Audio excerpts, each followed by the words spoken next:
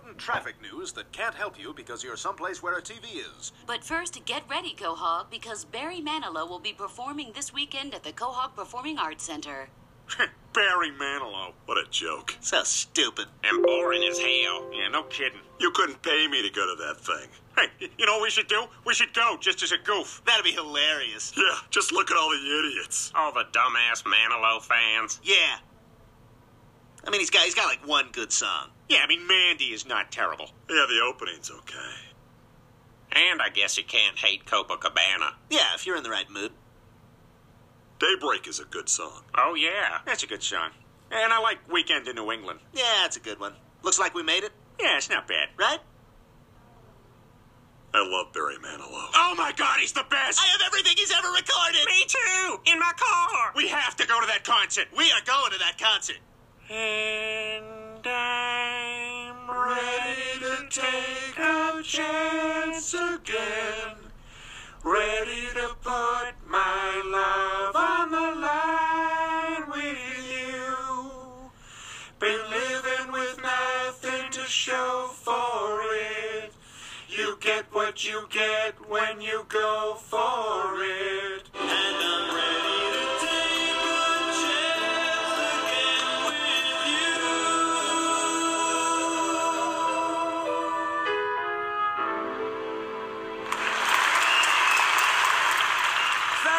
Thank you very much. You're welcome. Today is going to be a very, it's going to be a very strange episode of No Guilty Pleasures, a pop culture podcast. I continue to be your host, little-known cartoonist Ken Holtzhouser, and it's appropriate that the opening of this particular episode features cartoon characters. It features the casts of Family Guy discussing their not-so-secret love of Barry Manilow. And it's really, it's the subject, the not-so-secret love is the subject of today's episode. Today we're going to be talking about Barry Manilow. I grew up in the 70s, as I've said on this show many times, and in truth, Barry Manilow was a huge star. He was born Barry Allen Pincus in June of 1943 in Brooklyn and became an Emmy, Tony, and Grammy-winning star. Very nearly won an Oscar, too. I think he was nominated for Ready to Take a Chance Again, the song that our cartoon quartet were singing from the movie Foul Play. And he was a voice, either musically, like his actual voice or his songwriting voice was something you just didn't escape in the 70s. Hits were beginning for him in the mid-70s. In the early 70s, he was writing television jingles, of all things. He wrote commercial jingles for things like Band-Aid or McDonald's or Pepsi. He even has one particular jingle that's used to this day. He wrote the Like a Good Neighbor, State Farm is There jingle, which continues to be used some 40-some years later in commercials. He was paid a flat $500 fee for it and was happy to get it, but oh my goodness, what a windfall for State Farm. As I said, his actual songwriting dominance, his big career in the 70s began in January of 1975 when Mandy became a #1 hit for him. An inescapable, huge hit, and the first of many. He had 51 top 40 hits and sold 80 million records at his height.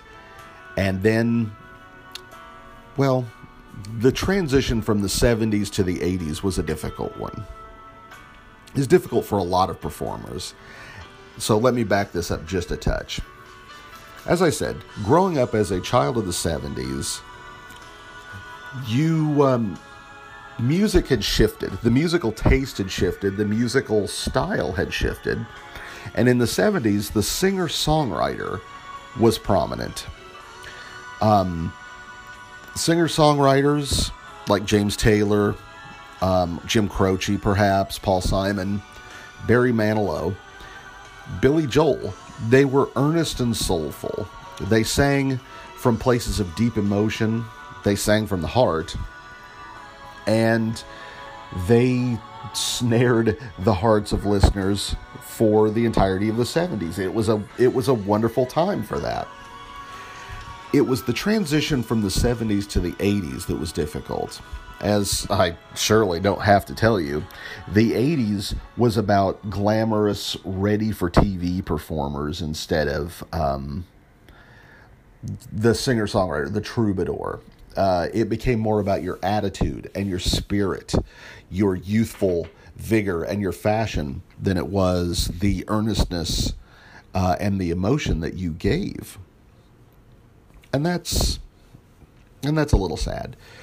Because that kind of sentiment shifted things for fans of Barry Manilow's music and for the pop charts. It was not at all uncommon to hear lots of Barry Manilow on the radio. And boy, I sure did, because like a lot of people in the 70s, my mother adored Barry Manilow, thought he was fantastic. And for those of you who feel like watching on YouTube, you can find younger people who are discovering Barry Manilow today. And it's a soothing tonic for our troubled times. But when the 70s transitioned into the 80s, it was a difficult time for the singer-songwriter. The new style was not just in music, it was in everything. I kept using the term earnest and soulful, and truthful and sweet, and a great deal of Barry Manilow's catalog could be described thusly. The problem is that as the 70s turned into the 80s, a new irritating emphasis was made on machismo. And so suddenly the singer-songwriter, the earnest, emotional performer was seen as soft, weak, feminine, perhaps.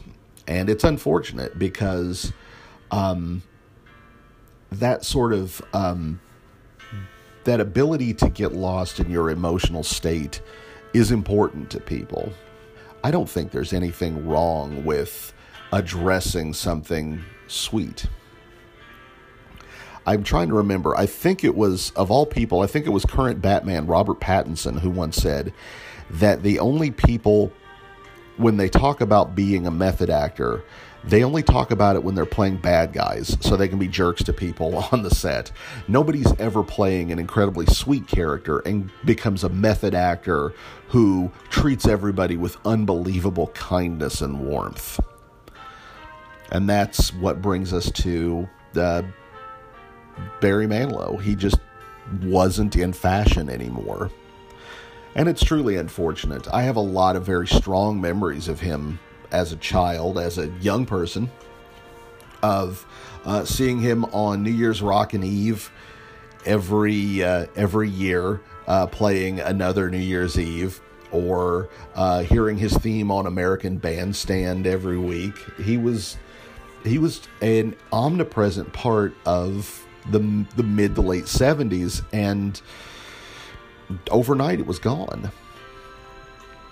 He's still performing. In the 90s, he kind of transitioned to more jazz and standards artist, which I think plays to his strengths very well, and is still a vigorous performer. And his fan base is every bit as dedicated as they ever were. They call themselves Fanilows, which is incredibly cute. And they're just as dedicated to Barry as they ever were. And God bless him. I'm glad that he sees this level of warmth and love coming from people, because he got very quickly ignored by pop culture once the 80s really began in earnest. One last 80s thing to mention is that he did a CBS TV movie of his famous song Copacabana in 1985. It starred him and Joseph Bologna and Annette O'Toole. Annette O'Toole playing Lola, the showgirl with the feathers in her hair and a dress cut down to there. And he decided he wanted to play Rico. And I absolutely have to see this movie. I have to. This is one of those no guilty pleasures movies that is out there.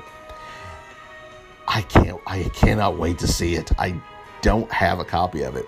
Amazon has one copy for $74.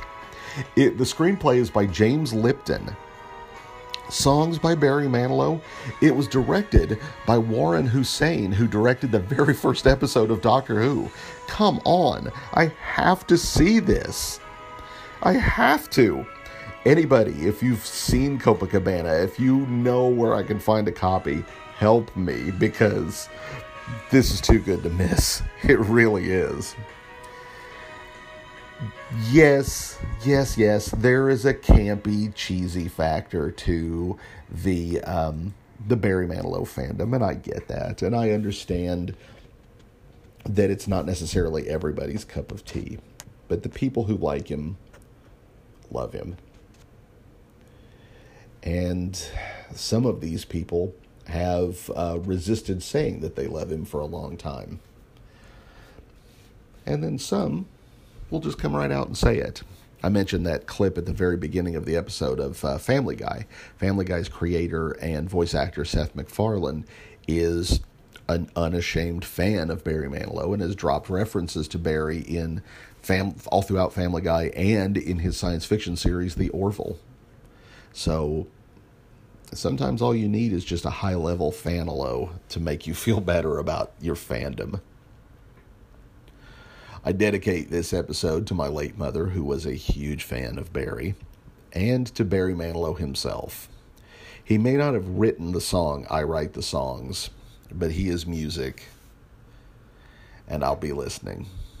Until next time, this is little-known cartoonist Ken Holtzhouser, and I'll see you next time with No Guilty Pleasures, a pop culture podcast. Looking for something new and exciting in comics? Perhaps that other dynamic duo, the Quick and the Dad. It's a love letter to the DC, Marvel, Archie, and Harvey comics of my youth.